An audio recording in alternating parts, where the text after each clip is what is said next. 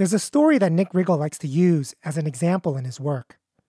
Nick was a big name in professional rollerblading in the late 90s. He competed at a few X Games, invented an entire genre of skating called mushroom blading. Today, I'm an assistant professor of philosophy at the University of San Diego and an author, a writer. The story involves a guy named Jeremy Fry. Jeremy is a wiry kid with glasses and shaggy hair, kind of like a teenaged Bill Gates, but dweebier. Jeremy is sitting in the stands at the Celtics game with maybe his mom, and Bon Jovi's Living on a Prayer starts to play on the loudspeakers. Suddenly, he's on the Jumbotron. He was lip-syncing and air guitaring and sort of dancing to the song. And he started interacting with the crowd as Bon Jovi. And the crowd sort of took it up, and they were there expressing themselves. He was sort of playing around, and it created this environment of sort of mutual expression and appreciation through that expression. That is awesomeness. That's the central theme of Nick's book. On Being Awesome, a unified theory of how not to suck. Being awesome and sucking, for Nick, has become a very distinctively social way we evaluate works of art and acts of expression. For some reason, as I discuss in the book, we adopted the word awesome to talk about the kinds of creative community building that awesome people, in the newfangled sense, achieve. Jeremy Fry is a prototype of awesomeness. He's the creative community builder. He created what I call a social opening. And the social opening gave the rest of the crowd an opportunity to be down and to take up the social opening. So, sucking. What's the relationship between that and awesomeness in your view?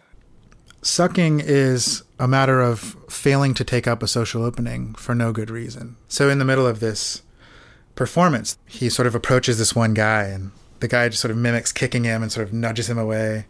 That sucks, right? This guy sucks.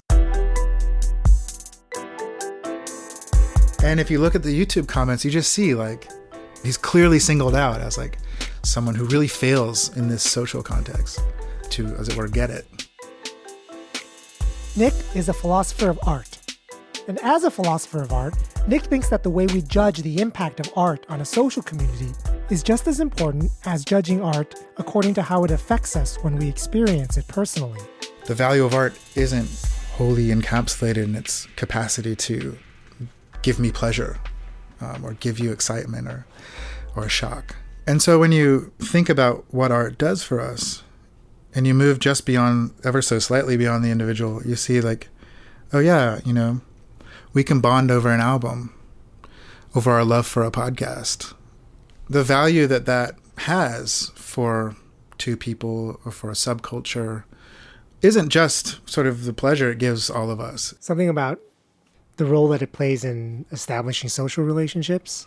Yeah, establishing social relationships through the mutual cultivation of our individuality. And when we recognize broader categories we use to evaluate art, we come to broader categories of art as well. You come to recognize the artistry in rollerblading or skateboarding, for example. Street art is art that uses the street artistically. The street is sort of this vague concept. And I think of the street as this cultural space. It's where I can sort of flaunt my style or express my commitments. And to use it artistically is to take that cultural space and highlight its function or enhance its function or augment it in some way.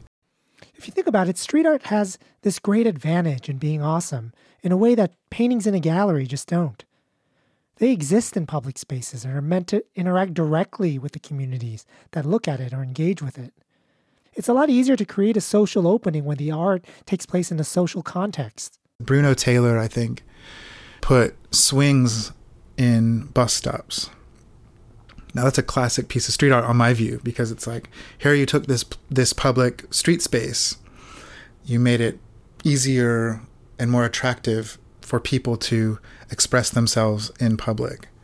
It's just boring. You sit on a bench and like, wait, so why not have like swings there? Stuff to play with. I think that's just really a wonderful piece of street art. And like, that's the kind of creative community building via art that a city could get in on. Crosswalk design could be more playful.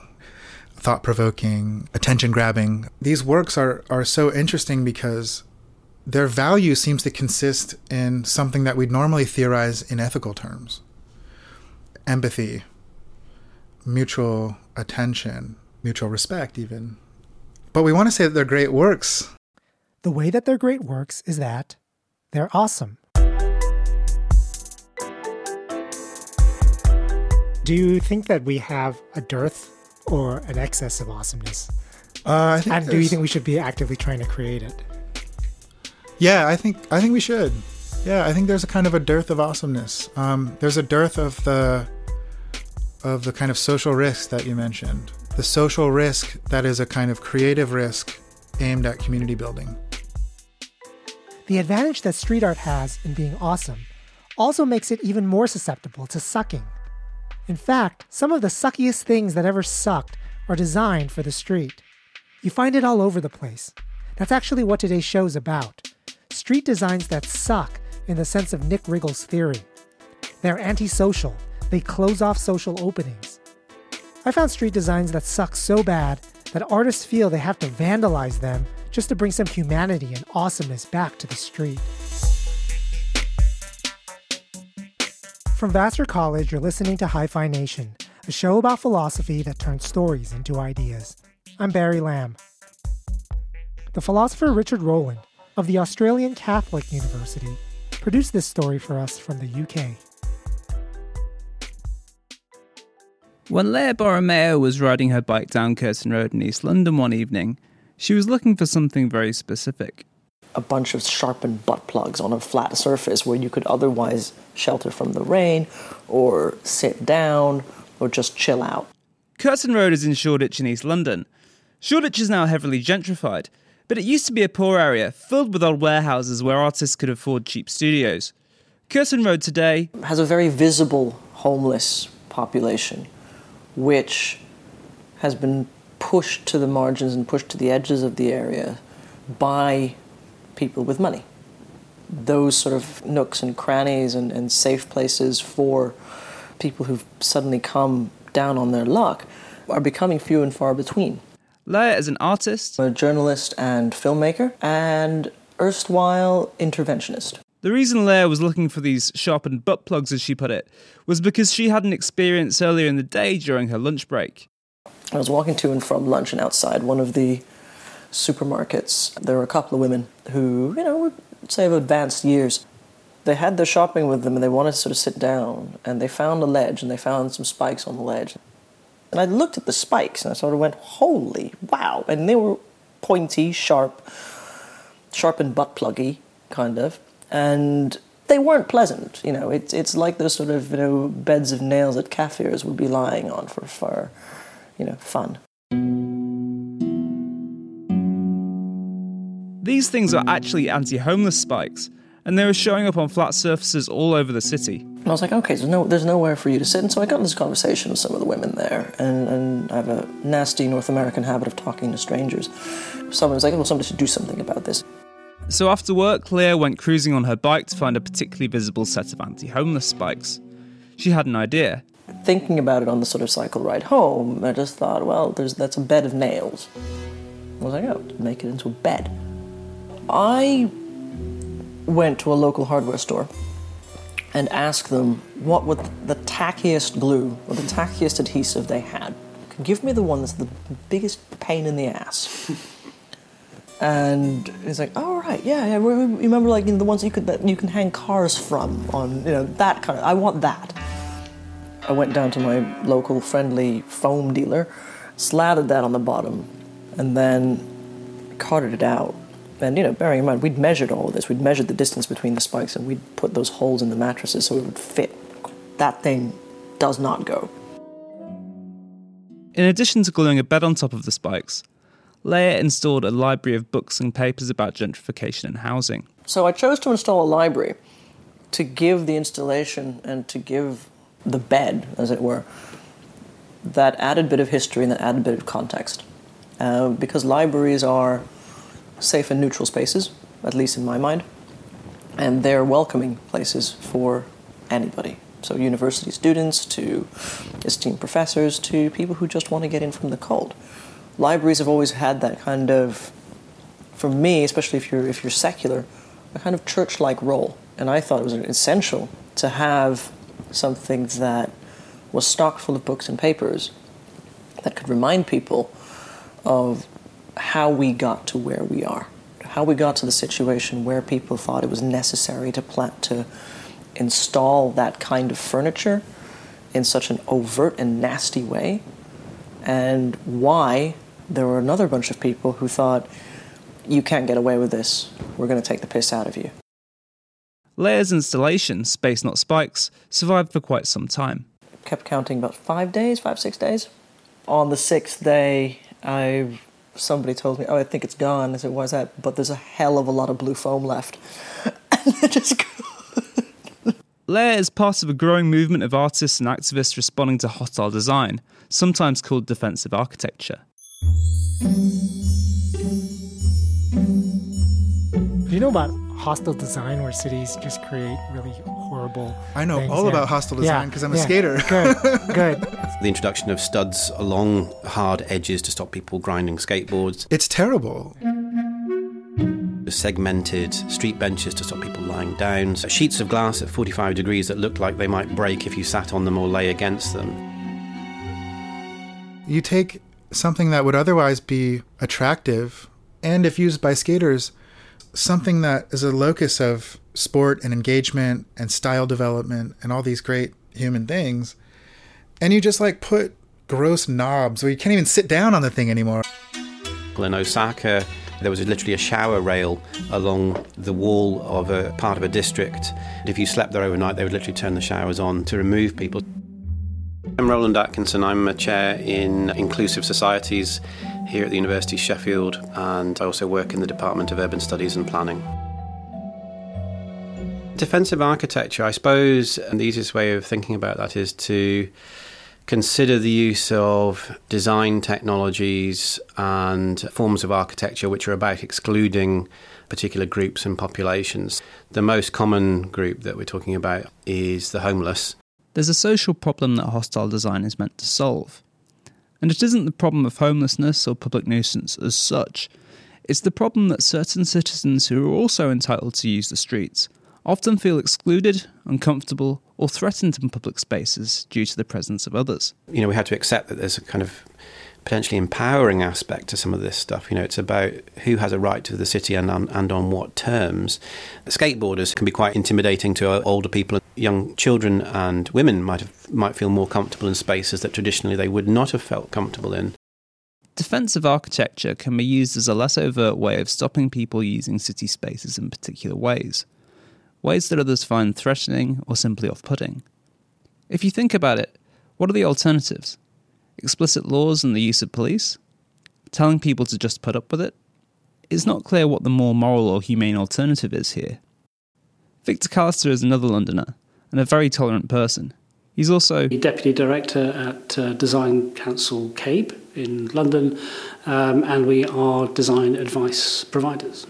Victor has personal experience of defensive designing. The place that I live, I have a door that goes straight onto the street in East London, and the estate agent was very keen to make sure that I visited the street before 9 o'clock in the morning, because that's before the drug addicts actually get up.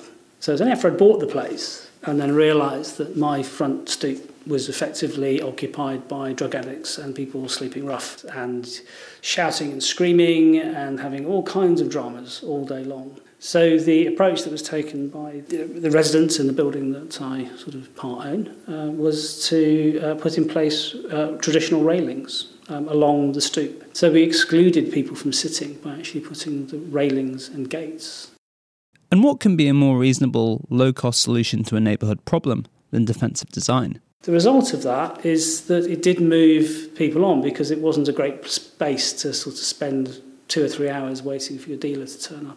But eventually, as you move the problem around, more and more people get the same idea, displacing the problem to the next neighbourhood over, until finally you have a city that's trying to design out entire groups of people. Is that a solution to the social problem? Do we really want all our streets cleansed in this way? It's really clear that there are different ways of thinking about streets compared to an artificial street in a shopping centre. What's great about city streets is they absolutely have everything that's kind of grubby and slightly sort of disreputable that makes them the sort of streets that you want to kind of sit and have a coffee on. I would rather have a coffee in Fifth Street in Soho outside of Bar Italia than outside of any coffee shop in any shopping centre anywhere in the world. There is no question about that. And to me, it's always really interesting to see why developers are very happy to actually walk down streets and to be in streets on the way to their own private streets. But somehow they're uncomfortable about the kind of people that we'd find in an ordinary street actually being in their environments.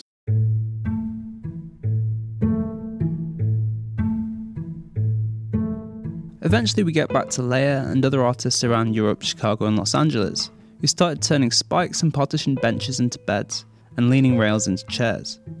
And the general public, whose interests these defensive designs were meant to protect, responded. Can you tell me a bit about the reaction to Space Not Spikes? The weird thing about that was how it kind of blew up. I think it hit, it's what they call virality. It's one of those things you never quite expected. Because the next morning, a street artist friend of ours called Stick, he came down and he's formerly homeless. He's like, do you want some actual homeless people here to use it? And I said, yeah. I wrote a piece up, sent it into an outfit called Little Atoms. 2.5 hours later, it's like, so I've turned into your personal manager now, and you've got requests from, and he just listed the number of people who've got in touch with him. Everyone just picked up on it. The weirdest one is I was out filming months later in Bolivia, and on the streets of La Paz, I'd picked up the equivalent of The Big Issue, which is a kind of magazine sold by homeless people and people who work on the street. Oh my God. And it was in this magazine that was set up, in La Paz, of all the places. And I was like, that's soy mío. And it immediately goes up to the guy, and it's like, that's the thing. He's like, yeah. And I was like, what? So we just started having this conversation in, my broken Spanish with the guys, like, what the hell? And what he was saying, and a lot of people there were saying, was that, it's something that touched a nerve, not just for something specific to London and Curtin Road, and that was what we were wanting to address. It touched a nerve in a kind of human level. It, I suppose, guilted people into thinking, oh gosh, that's us, I'm complicit in that.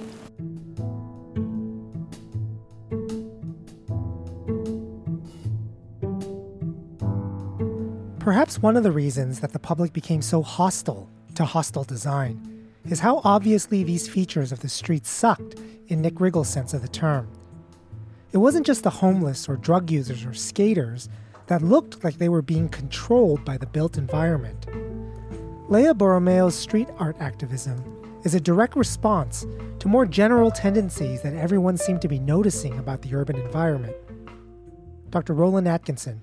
A lot of what we're talking about in terms of defensive architecture actually is the production of very sterile, cleanable sort of space that offers no points of accommodation to anyone full stop, with buildings which go down to ground level with no shop front, with no recesses, with no space, with no benches and all the rest of it. That in itself is another form of design which is hostile to social encounter, to people resting, to people finding a place in the city.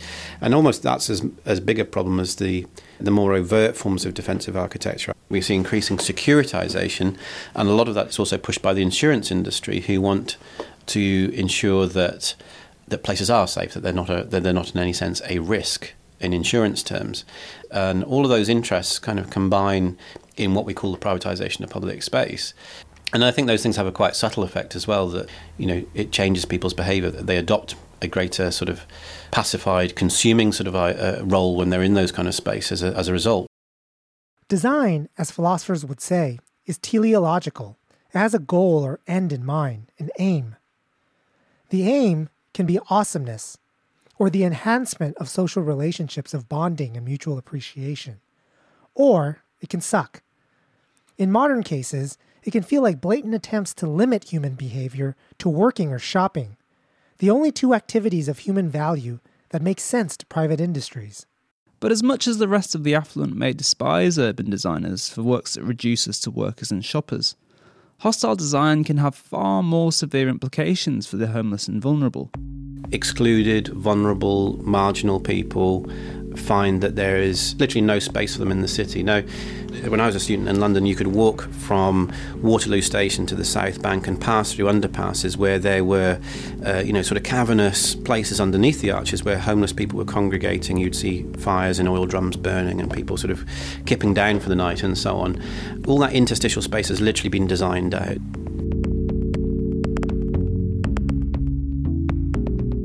One thing that people with homes and jobs take for granted is their right to use the toilet, their right to sleep, and their right to wash themselves when they're dirty. These are the most basic functions that humans need to perform to survive. But these things are not in fact legal rights. In fact, if you think about it, we give wild and domesticated animals more rights than people to perform their basic bodily functions. If I walked my dog in New York City, she could go almost everywhere she chose. If I needed to use the toilet, I'd need to purchase something from a business, or I'd have to get their explicit permission, which you almost never get. The philosopher Jeremy Waldron pointed out in 2 famous papers on homelessness that almost everything we do as people has to be done somewhere in some place.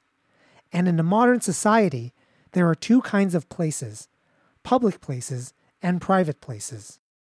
When I privately own a space, no one has the right to the use of my private property without my permission. You have no freedom to use my private spaces, even if you desperately need them for your basic human functions like sleeping. Homeless people don't have any such private property. Those of us who have rights to private property have at least one place where we can perform these basic functions. We are free to sleep in our homes, and our freedom to sleep in our homes is not dependent on the will of others to let us do this. Homeless people don't have freedoms like this. There's nowhere that they have the right to sleep. And so there's nowhere that they are free to sleep that isn't dependent on the will of others to let them sleep. Unless the homeless have the freedom to sleep in public. What hostile design does is create an environment that makes it impossible for the homeless to perform the most basic acts of human functioning in the only spaces they are legally allowed to do it. What these designs do is make privately owned spaces the only ones where a person can perform the basic functions that are needed for human beings to survive. A city that employs hostile design makes it so that the freedom to sleep, wash, and use the toilet must always be purchased. Waldron calls this, and I quote, "the most callous and tyrannical exercises of power in modern times by a rich and complacent majority against a minority of their less fortunate human beings." Waldron was talking about legislating to prevent sleeping or urination in public spaces. These kind of laws in effect deny people the kind of freedom that a human being needs to survive. In many ways, hostile design can be more insidious than legislation. With legislation, people can still physically sleep or urinate. They simply face potential legal repercussions. With hostile design, you are using the power of the state to make the environment itself deny a person the ability to do the simplest things they need to prevent their own suffering. It's a way that the state is treating human beings as vermin. City life is normally built around preventing wild animals from performing their life function in a way that intrudes on the desires of humans.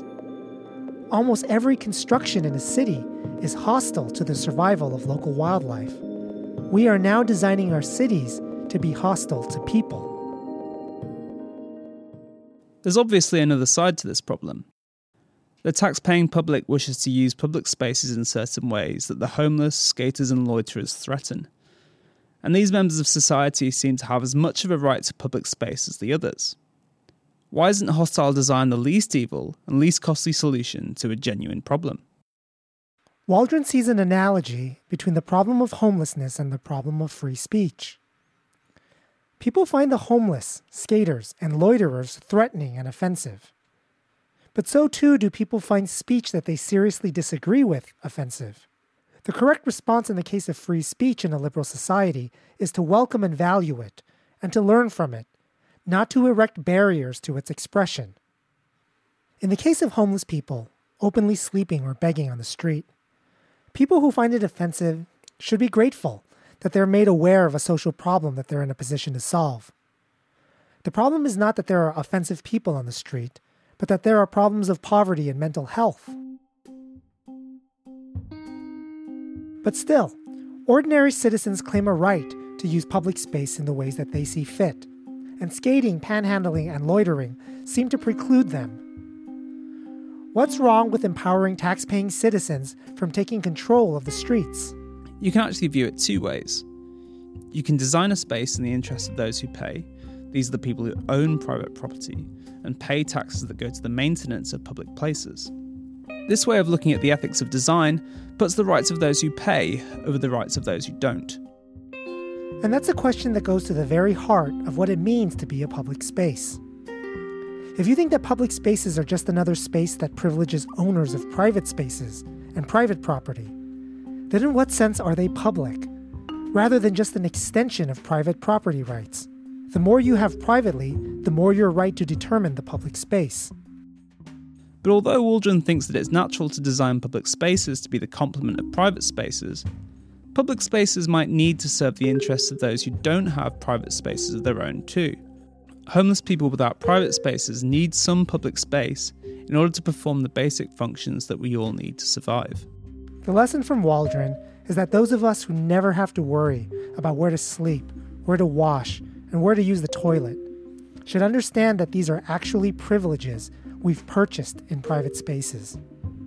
If there aren't publicly available spaces for these activities, we aren't actually free to do these things until we've purchased the space where we do it.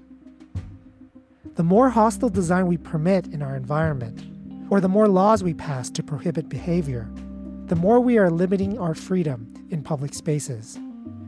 And for many people, this is not a nuisance or something that just sucks.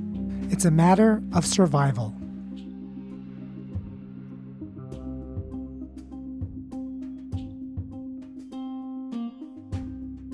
Richard Rowland is a philosopher at the Australian Catholic University in Melbourne, Australia.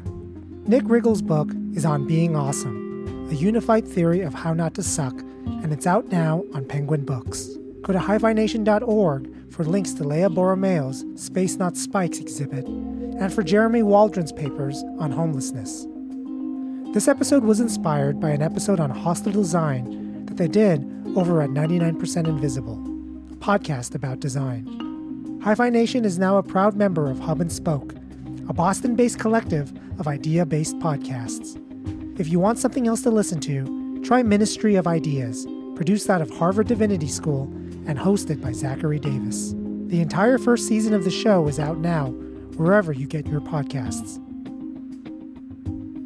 This episode was written and produced by me and Richard Rowland, production assistance by Tabriz Lottie and Jake Johnson.